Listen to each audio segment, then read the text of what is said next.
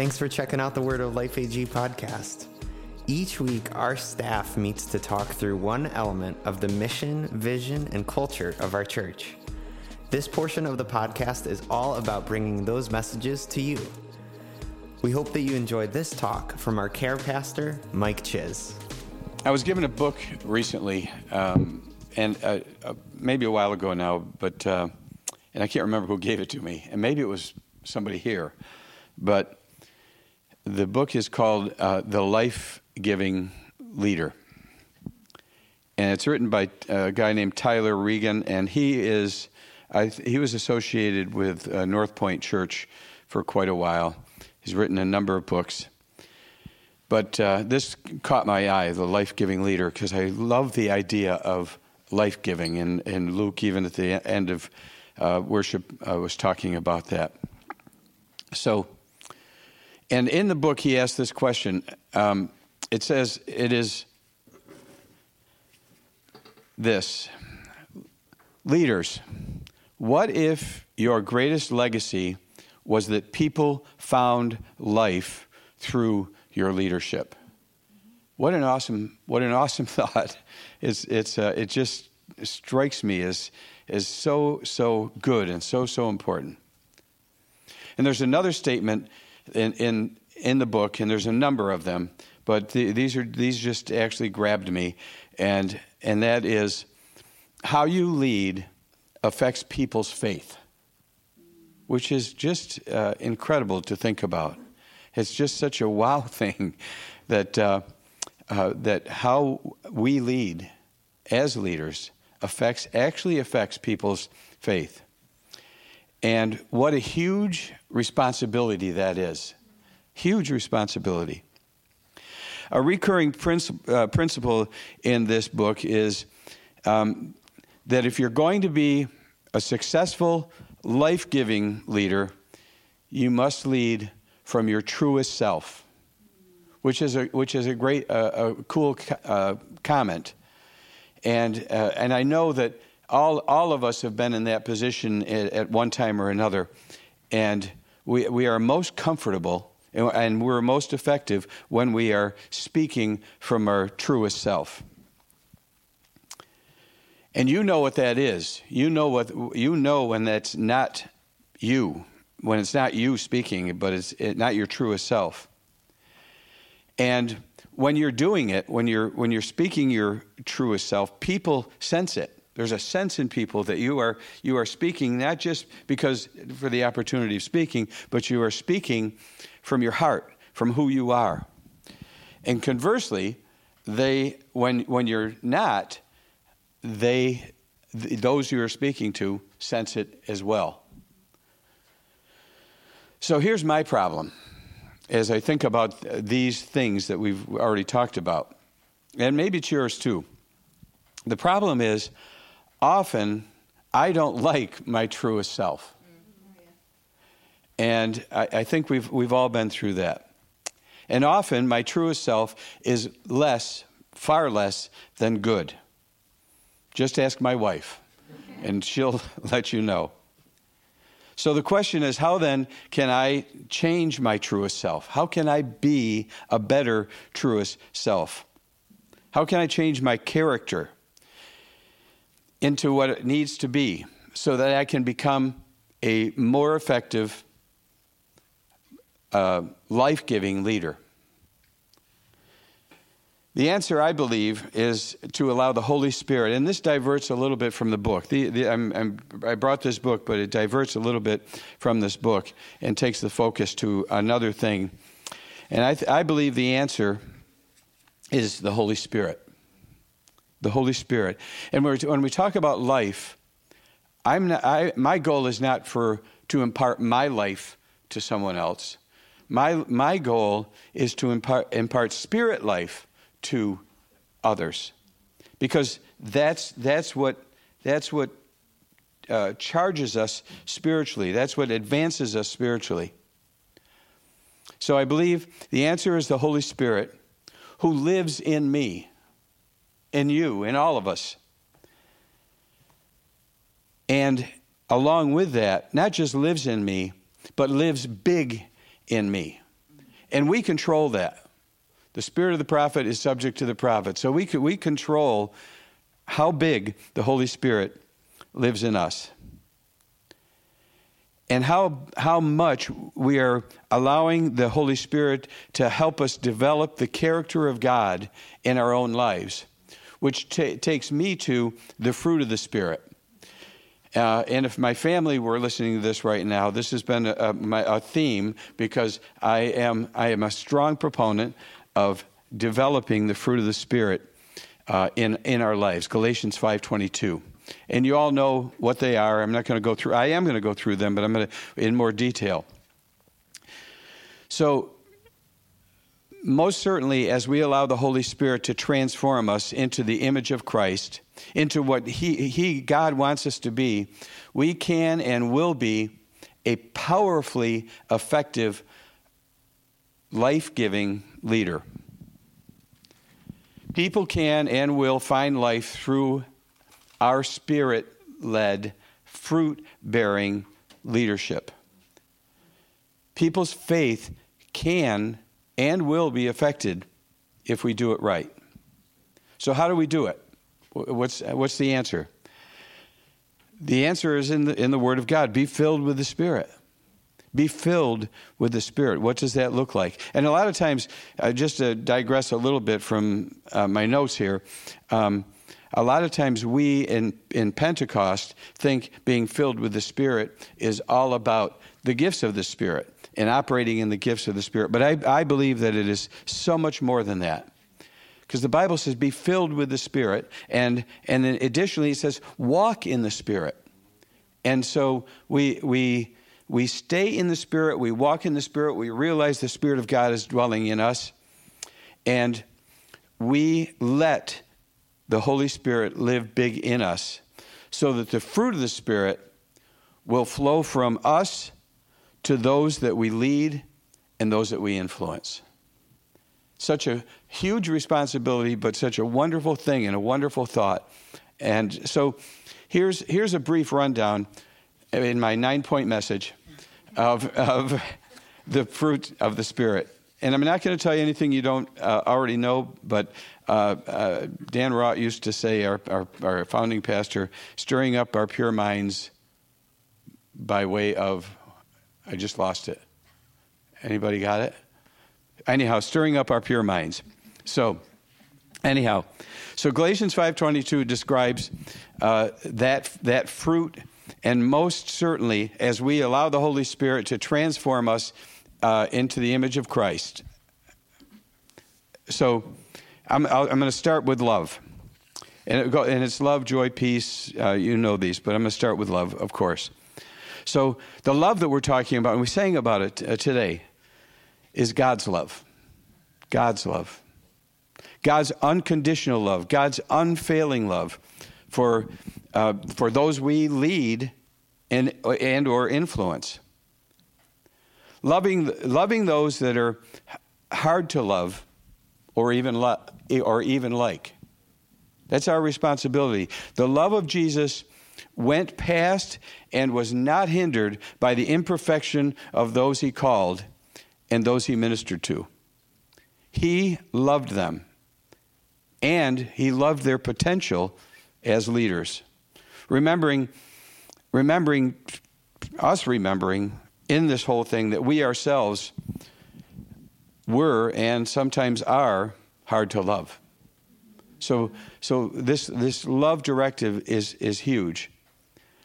And I want to share just a little bit. In our life group, we're using the series The Chosen for our discussion and video that we watch. And personally, I love the way they're portraying Jesus, because Jesus is first of all, he's a regular guy. He's true God and true man. But they portray him as a loving, caring person who knows the hearts and minds and workings of the people that he's calling. And these are by all means and in all ways not perfect people, which is great. So love, it starts with love, and obviously love is so important. But the next is joy. And the joy that the Bible is speaking of is not just happy, laughing joy. Good time, we're having a good time, and we're joyful. But the joy that the Bible talks about is a deep inside, abiding joy. It's a godly joy. It's the joy that Jesus prayed to the Father for us to have. He says this, that my joy would be in them and that their joy may be full. And it's not circumstantial joy, but it's the joy of the Lord that the Bible says is our strength. Joy that is evident to those we lead, bringing inspiration and life and motivation to live and lead joyfully, to be joyful people. And then there's peace. And the peace that we're talking about, as you know, is not what the world can give, but it's peace that passes, the Bible says, passes understanding. Peace that is beyond comprehension, that cannot be given by the world. It's supernatural peace. And when it's lived out, it becomes inspirational and creates a desire for that kind of peace in the hearts and minds of those that we lead and influence. So if peace is ruling and reigning in your heart, it's catchy. It catches on. And then following that, there's patience. And the definition of patience that I found is this: the capacity to accept and tolerate delays, troubles, suffering, without getting angry or upset. So, should I just stop there? It's enough about that. But truly, bearing this fruit as you lead will be noticed by those that you lead. And it will give life, spirit life, rather than draining life through our impatience. And we can't be our best, truest self when we are impatient. That impatience disturbs our soul, and in turn disturbs the soul of those that we're talking to. And I think all the time of Paul the apostle, and these last few, joy, peace, patience. And I think often of Paul in prison. In Philippians, my favorite quote, be anxious for nothing. Think on these things. And Paul was a great example. And the reason I know that these things can happen in us is because, in my estimation, they were almost perfected in Paul. Because in prison, he's writing to people and saying, rejoice in the Lord. Again, I say rejoice. He's writing to people and say, be anxious for nothing. And instead, make your request known to God, and then peace that passes understanding will come to you. And also he exhibited patience, knowing that he was in a bad situation, but he did not let that bad situation rule him. He did not become angry and upset. Rather than he just took advantage of the time and wrote these letters to encourage other churches in their walk with God. So patience, just huge. But the thing when we can look at Paul and admire him, but the thing that we need to understand, we need to remember, is that we can have that.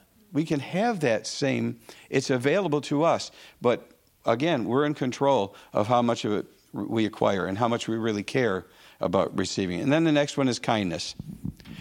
And kindness is simply being friendly or generous or considerate. And that would be considerate of others and their needs, their difficulties, their shortcomings, or their imperfections. Just like we would want to be people considerate of us in all of those things because to one degree or another, we all have them. So kindness, that it proves our love of and our connection to Jesus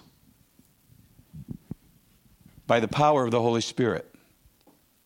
And again, this becomes inspiring to others and creates a desire for them to practice it themselves as they live and serve and lead in the capacities that they live and serve and lead. And then the next one is goodness. And again, simply, goodness is just being good. Being a good person, not for the sake of being viewed as a good person, because that's the wrong motivation, but rather exhibiting and displaying the goodness of God, the fruit of the Spirit that is in us that makes people want it, strive for it in their own lives. And then faithfulness. Faithfulness. We sang about that today as well. God is faithful. I'll say it again. God is faithful. There's no doubt about that. Over and over again, he proves it. God in us is faithful. God in us is faithful. When we are faithful and being examples of faithfulness by our loving, serving, kindness, and helpfulness toward those we lead, they will likely follow and do the same as they see that operating in us. And we're near the end. We're in point 8. Gentleness. This is defined as tender and mild-mannered. When we respond to people, we are leading in a tender and mild-mannered way. We promote a sense of peace and safety and love. I'll say it again. When we are leading people in a tender and mild-mannered way, we promote a sense of peace, safety, and love. And when you are gentle with something or someone, you handle it or them carefully. You're careful with that. And we as leaders need to be careful with those that we are influencing, because they themselves can be tender, like a little baby, holding a little baby, and how careful we are when we take that little baby in our arms. And then finally, the last one is self-control. Self-control. Have you ever been out of control? Mm-hmm. Yes.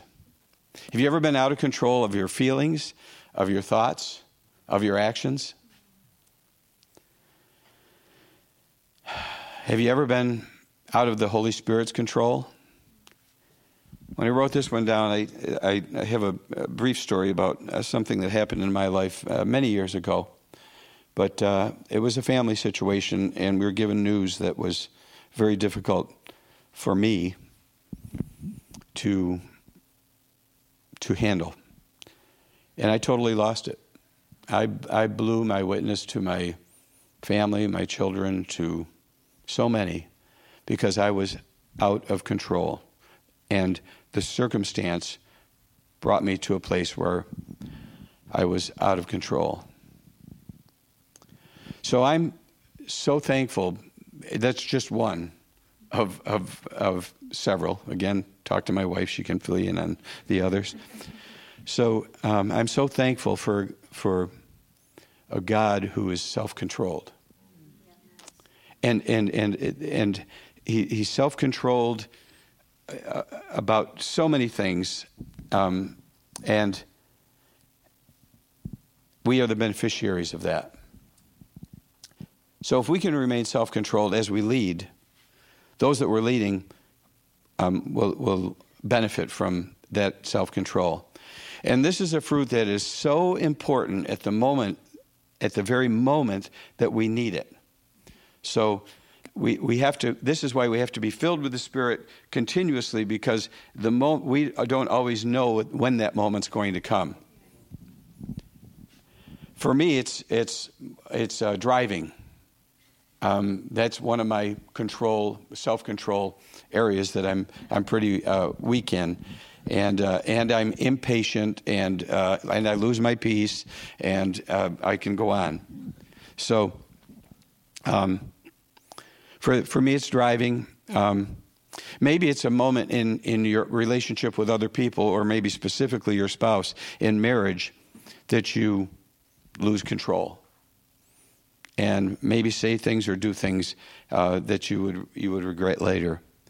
Or maybe as far as the subject that we're talking about, maybe it's a moment when we are facing a challenge in conducting our leadership as leaders, where we have to exercise self-control as we tenderly and mild-manneredly deal with people issues. So in ending, just imagine how life-giving and faith-filling our lives can be as we live out the fruit of the Spirit. When we let God do what He wants to do in us, changing us, making us into what we want to be. Imagine our truest self filled with the Holy Spirit, bearing the fruit of the Spirit, and that fruit changing and affecting others' lives.